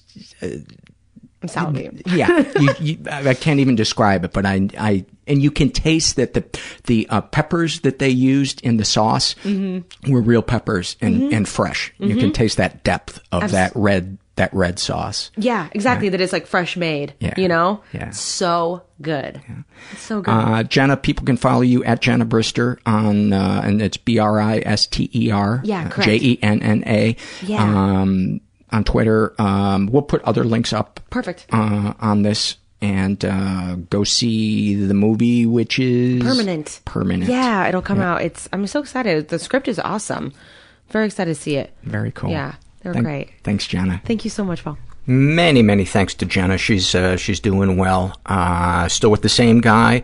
And we do not have the footage of her dog and her cat wrestling yet, but when she gets that, I'll upload it onto the website. This episode will soon be transcribed and available on our website. Many thanks to Accurate Secretarial for donating their time and helping out the show. Speaking of helping out the show, if you're so inclined, there's a couple of different ways you could do it. You can go to our website, mentalpod.com, and you can either do a one-time donation, which you would do through PayPal, or you can become a recurring monthly donor through PayPal or Patreon. I recommend Patreon because then I can give you freebies like little mini episodes or silly videos, stuff like that. All these links are on the website. You can also support us by using our portal to get into Amazon. And if you use that portal every time you shop at Amazon, they give us money, and that helps. Doesn't make what you're buying any more expensive, but it helps the podcast greatly. You can also, by the way, t-shirts are currently unavailable. I'm switching vendors. I'll let you know when they become available. And you can help us non-financially by going to iTunes, writing something nice about us, giving us a good rating, spreading word about the podcast through social media. That really helps. And donating frequent flyer miles. That would really, really help because I'm going to Europe May 1 through 15 to try to get a greater variety of voices, not so many Americans. And it's expensive to go to Europe, and so I had to use my personal frequent flyer miles to go there. And it would just be nice to be able to go there again in the future, because I don't think I would be able to afford the airfare to go there without frequent flyer miles. Anyway, enough about that. Hey, I got a question for you guys. Why are you still going to the post office and dealing with their limited hours when you can get postage on demand with Stamps.com? Don't answer me now. You can email me later. But seriously, if you're a small business, especially one that sends packages or letters, why would you not use Stamps.com? I tried it out. It is super simple to set up. It's straightforward. It's convenient. And I got to say, it's actually pretty cool printing out your own stamps. I almost felt like the Secret Service was going to kick my door open. But anything that you can do at the post office, you can do right now from your desk with Stamps.com. You can buy and print official U.S. postage for any letter or package using your own computer and printer. And unlike the post office, Stamps.com never closes, so you can get postage whenever you need it. Right now, use the code MENTAL for this special offer. And that's just, that code MENTAL is just for this podcast. So if you do it, maybe they'll advertise more on the podcast, and then we'll have a little more financial stability. It's a 4-week trial that includes postage and a digital scale. So don't wait. Go to Stamps.com. Before you do anything else, though, click on the radio microphone at the top of the homepage and type in MENTAL. That's Stamps.com. Find the little radio microphone at the top. Enter MENTAL. And you're on your way. Stamps.com. Never go to the post office again. I want to also give some love, some praise, some attention to ZipRecruiter. They've been a really great supporter of this podcast for the last few months, and I greatly appreciate it. Let me ask you another question. I hope I'm not being too nosy. Are you hiring? Do you know where to post your job to find the best candidates? Because posting your job in one place isn't cutting it. You want to find the perfect hire? You need to post your job on all the top job sites, and now you can. ZipRecruiter already has 9 million resumes that you can search through in their database. You can add multiple people to your account to make it the most efficient for your team to find the best hire. With ZipRecruiter.com, you can post your job to 100-plus job sites, including social media networks like Facebook and Twitter, all with a single click. ZipRecruiter's handy website shows trending career fields, cities, and searches. Find candidates in any city or industry nationwide. You just post it once and watch your qualified candidates roll in to ZipRecruiter's easy-to-use interface. No juggling emails or calls to your office. Quickly screen the candidates, rate them, and hire the right person fast. And right now, you guys can post jobs on ZipRecruiter for free by going to ZipRecruiter.com/first. That's ZipRecruiter.com/first. Let's do it a third time. ZipRecruiter.com/first. Let's get to a couple of surveys. The other thing is, I've gotten more than a few emails from people who want to turn people onto the podcast, but the length of the episodes is a bit of a turnoff. So I'm going to try to, for a little while, to make them not quite as long. And like I said, for monthly donors, there will be some, every once in a while, there will be some extra content done through the Patreon site. Anyway, so this is an email that I got from a woman who writes, I was going to put this in a survey but couldn't find a place for it. What is up with PTSD? I think it's way overused, and having anyone with trauma describe themselves or be diagnosed with PTSD really hurts the legitimacy of individuals that truly suffer from it.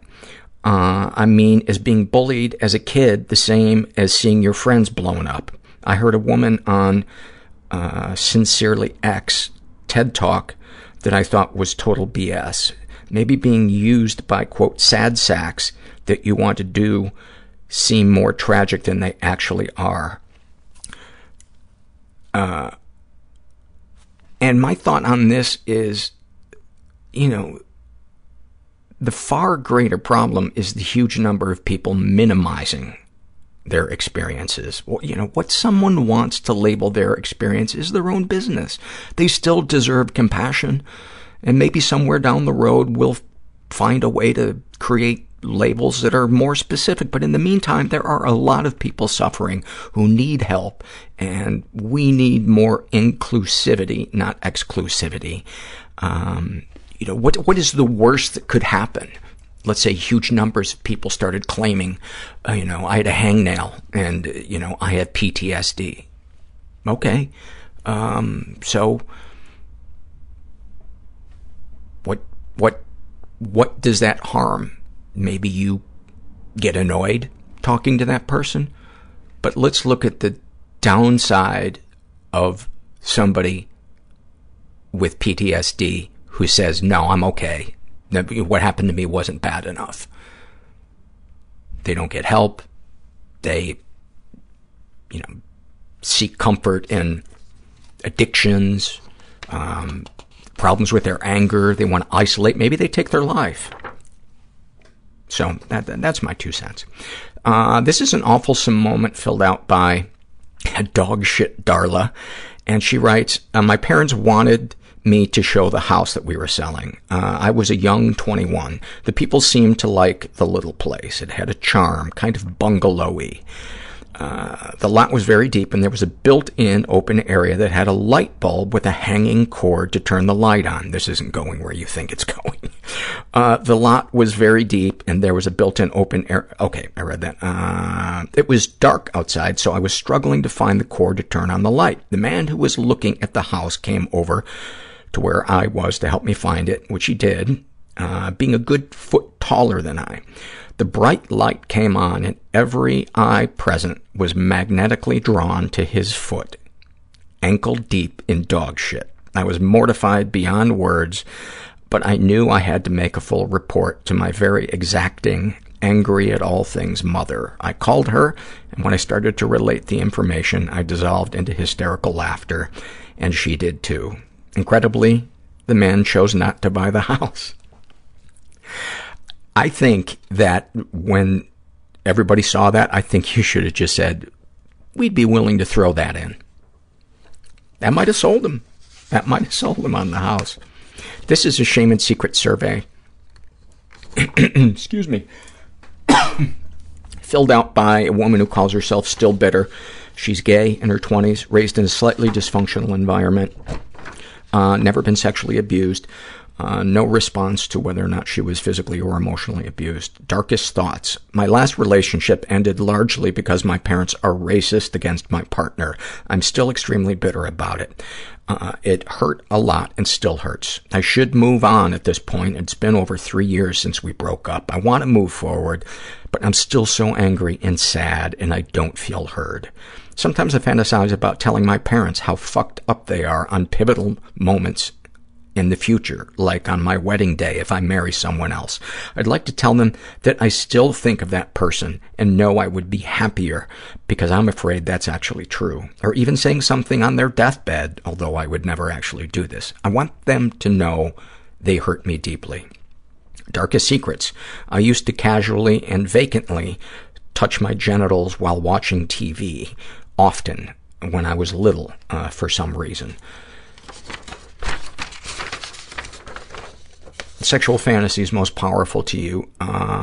Sexual fantasies about a previous professor I've had. Sharing that makes me feel vulnerable and guilty, but it's also super funny because all my friends feel the same. What, if anything, would you like to say to someone you haven't been able to? Fuck you, and this is all in caps. Fuck you for taking away someone I loved purely, blissfully, and fully because you are a racist jerk. I will never forget that. Thank you for sharing. How do you feel after writing these things down? The feelings I've been suppressing are more raw now, and I feel a headache coming on. I feel a sob in my chest. Thank you for sharing that.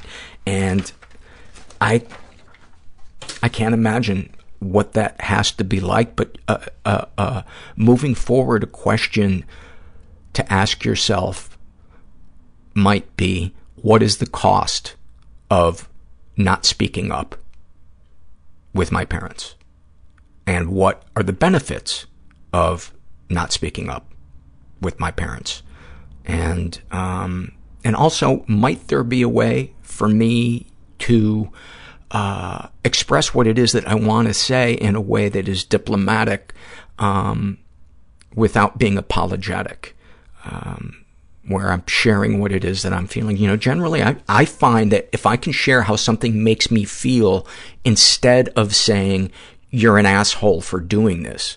You know, like for instance, if somebody is, here's an actual real life instance. A guy I was playing hockey with started barking at me that I should be playing more defense. And this guy never plays defense. So I was like, first of all, why don't you play fucking defense for once and then tell me how to play hockey? And so we started going back and forth with each other. And one of the things I've learned in support groups is when I get agitated, try to find a moment to just shut my eyes, take a deep breath and say, okay, what's really going on here? And I thought, what's really going on is he hurt my feelings with the tone of voice that he used. I don't think he was wrong in saying that I should have been playing more defense. So I went up to him and I said, Mike, I don't have a problem with what you said. I have a problem with how you said it. And he said, you're right. I apologize. And we moved on. That, to me, I didn't learn how to do for decades. And now it's one of the best tools I have. So maybe there's a way to share this with share what you're feeling with your parents. But my feeling is, if they're racists, they might not be very self-reflective. How's that for the understatement of the century? All right. This is a shame and secret survey filled out by a guy who calls himself Anon, and he is in his 30s. He's asexual. He writes, I have avoided any sexual contact with anyone. He was raised in a slightly dysfunctional environment. Despite my parents' terrible marriage, they somehow managed to do a fantastic job. I am grateful for that. Ever been the victim of sexual abuse? Yes, and I never reported it. He writes, I was a young boy, maybe 6 or 7. I was wandering alone around an old abandoned mill near where I used to live back in England. This place was a huge expanse of degraded buildings that was home for street kids and hobos alike. I was found by a gang of older girls. I don't recall how many, probably 5 or 6 of them, probably in their mid to late teens. They surrounded me menacingly and started asking personal questions that I could not possibly understand. They asked if I liked girls, if I liked tits, if I wanted to taste a pussy, and laughed and denigrated me as I struggled to answer. I was trapped and terrified and kept closing my eyes in the hopes that I would open them again and they would be anywhere else. One girl demanded I take off my pants because they needed to make sure my dick was okay. They told me that they could tell me if it was a good one. They told me that they could tell me if it was a good one. When I refused, they began slapping and pinching me and calling me a coward. I capitulated and dropped my pants and underwear. One girl grabbed my penis and violently retracted my foreskin. I shrieked in pain and tried to move my hands down there to guard myself, but I was grabbed from behind and restrained. They took turns, quote, inspecting my penis, which involved them taking turns, grabbing it, twisting it, digging their nails into it, tugging on it violently, and trying to hit my testicles, which had withdrawn into my body. They told me my penis was disgusting and worthless, that it smelled rotten, that the color of the tip was weird, that girls will never like me, and that I will never be any use to them. They threatened to cut or rip it off many times. I was so afraid that eventually I shut down. It became a dream. They finished the ordeal by pushing a stick of lip gloss fully into my anus, and then all kicked me in the butt and lower back as I silently laid there curled up in a ball. They walked away laughing and talking about how pathetic I was. I don't know how long I laid there. I didn't dare move because I was sure they were hiding somewhere nearby. I soiled myself as I laid there unable to move. After what seemed like an eternity, I found the ability to cry, then to stand, then to remove the chapstick from inside me. I walked home feeling numb and didn't say anything to anyone. That was 31 years ago, and this is the first time I have ever told this story. I don't fully remember how it affected me at the time. I remember being quiet and withdrawn for a little while, and I remember hating being alone. I know this has irreparably changed how I see women, and I hate myself because of it. I'm so sorry that you experienced this. And it's amazing to me that you would hate yourself because of this. But I guess that's the nature of trauma, is we find a way to blame ourselves. I just want to give you a hug, buddy. Darkest thoughts. I have fantasies of catching young women in the act of abusing someone, and I then torture and kill her. I want to be the hero I begged for back then when nobody came to help me. Darkest secrets. I masturbate to violent fantasies of self-harm. I am aroused by the idea of replicating myself so I can hunt, torture, and kill myself. Sexual fantasies most powerful to you, cutting my own throat and feeling the warm rush of blood over my hands. Have you shared these things with others? Never. How do you feel after writing these things down? All I feel is fear that you will not believe me. I do believe you. I wish it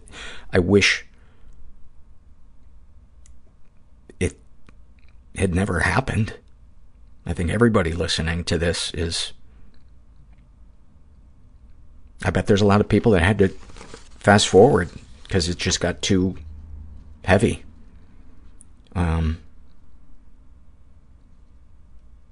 But I believe you. I believe you. And your story is worthy of sharing with a professional or a support group. You are worthy of that. You deserve compassion. And that little kid that probably retreated somewhere inside your soul when that happened, that kid deserves to feel safe in this world. Sending you some love. This is an awfulsome moment filled out by Rhymes with Lasagna. Does anything rhyme with lasagna? I'm sure there is. And she writes, my dad was psychiatrically hospitalized for the first time when he was in his early 60s. He was finally diagnosed as bipolar after his first and luckily only psychotic break. He had been misdiagnosed for decades as depressed. Regardless, this hospitalization was a shock to the family and heart-wrenching for him, as he often lamented that he, quote, failed us and having, quote, ended up in a loony bin. After 3 weeks of stabilization, he was cleared to be discharged. However, he was going to be released the day after his birthday. He begged the doctors to let him out 2 days early so he wouldn't have to spend his birthday at an inpatient facility. Clearly, they wouldn't budge. I called him on his birthday to cheer him up. I was a few hundred miles away in college finishing up my final exam, so I couldn't be there in person. To lighten the mood, I said, "Hey, Dad, it's your birthday. Go crazy." He chuckled a little bit and said, "I already did." Thank you for sharing that.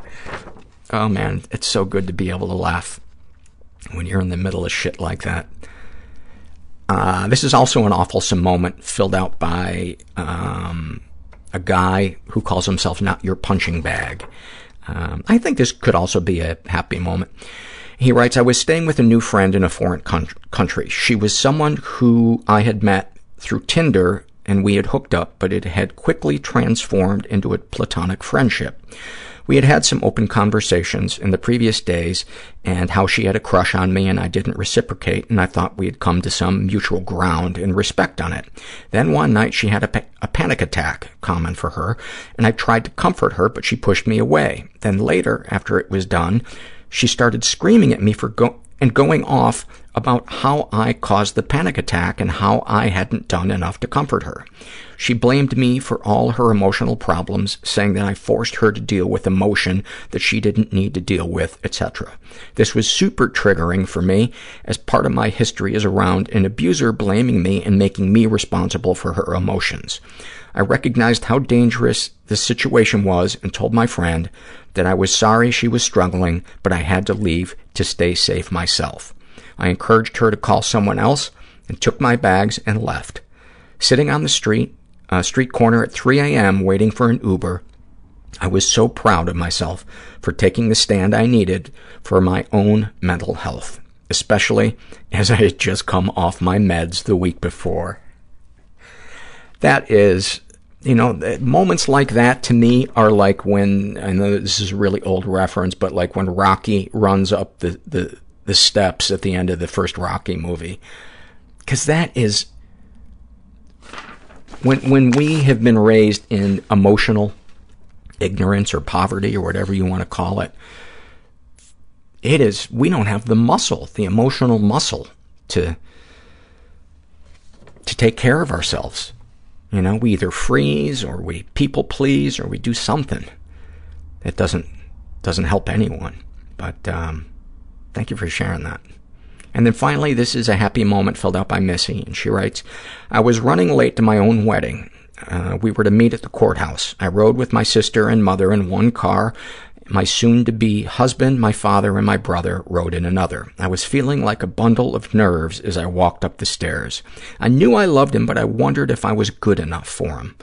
I looked up and saw my significant other and my little 13-year-old brother peeking their heads out of the entrance, grinning ear to ear, eyes sparkling, something so beautiful and rare. They were genuinely happy to see me. Time slowed down as if my mind took a picture of them, and all felt right in the world. 6 years later, my mind still goes back and remembers that moment when I try to convince myself that no one loves me and I'd be better off dead. That moment has saved me from the edge many times. I love my husband and my brother even more for that. That's so beautiful. That's so beautiful. Thank you for sharing that. And I hope this new sub 2-hour episode looks good on me. I know it kind of depends on what season it is and what kind of light, if I'm being lit from behind. But I hope that I hope that you can't see my gut as much in this sub 2-hour episode. And to those of you that I will be recording when I'm in Europe, I look forward to it. And anybody out there struggling, I hope you heard something tonight that helped, that reminded you that we're all in this together. And you are most definitely not alone. And thanks for listening. Everybody I know is bizarrely beautifully Everybody fucked up I know in some weird way. Bizarrely beautifully fucked up in some weird way. Bizarrely beautifully fucked up in some weird way.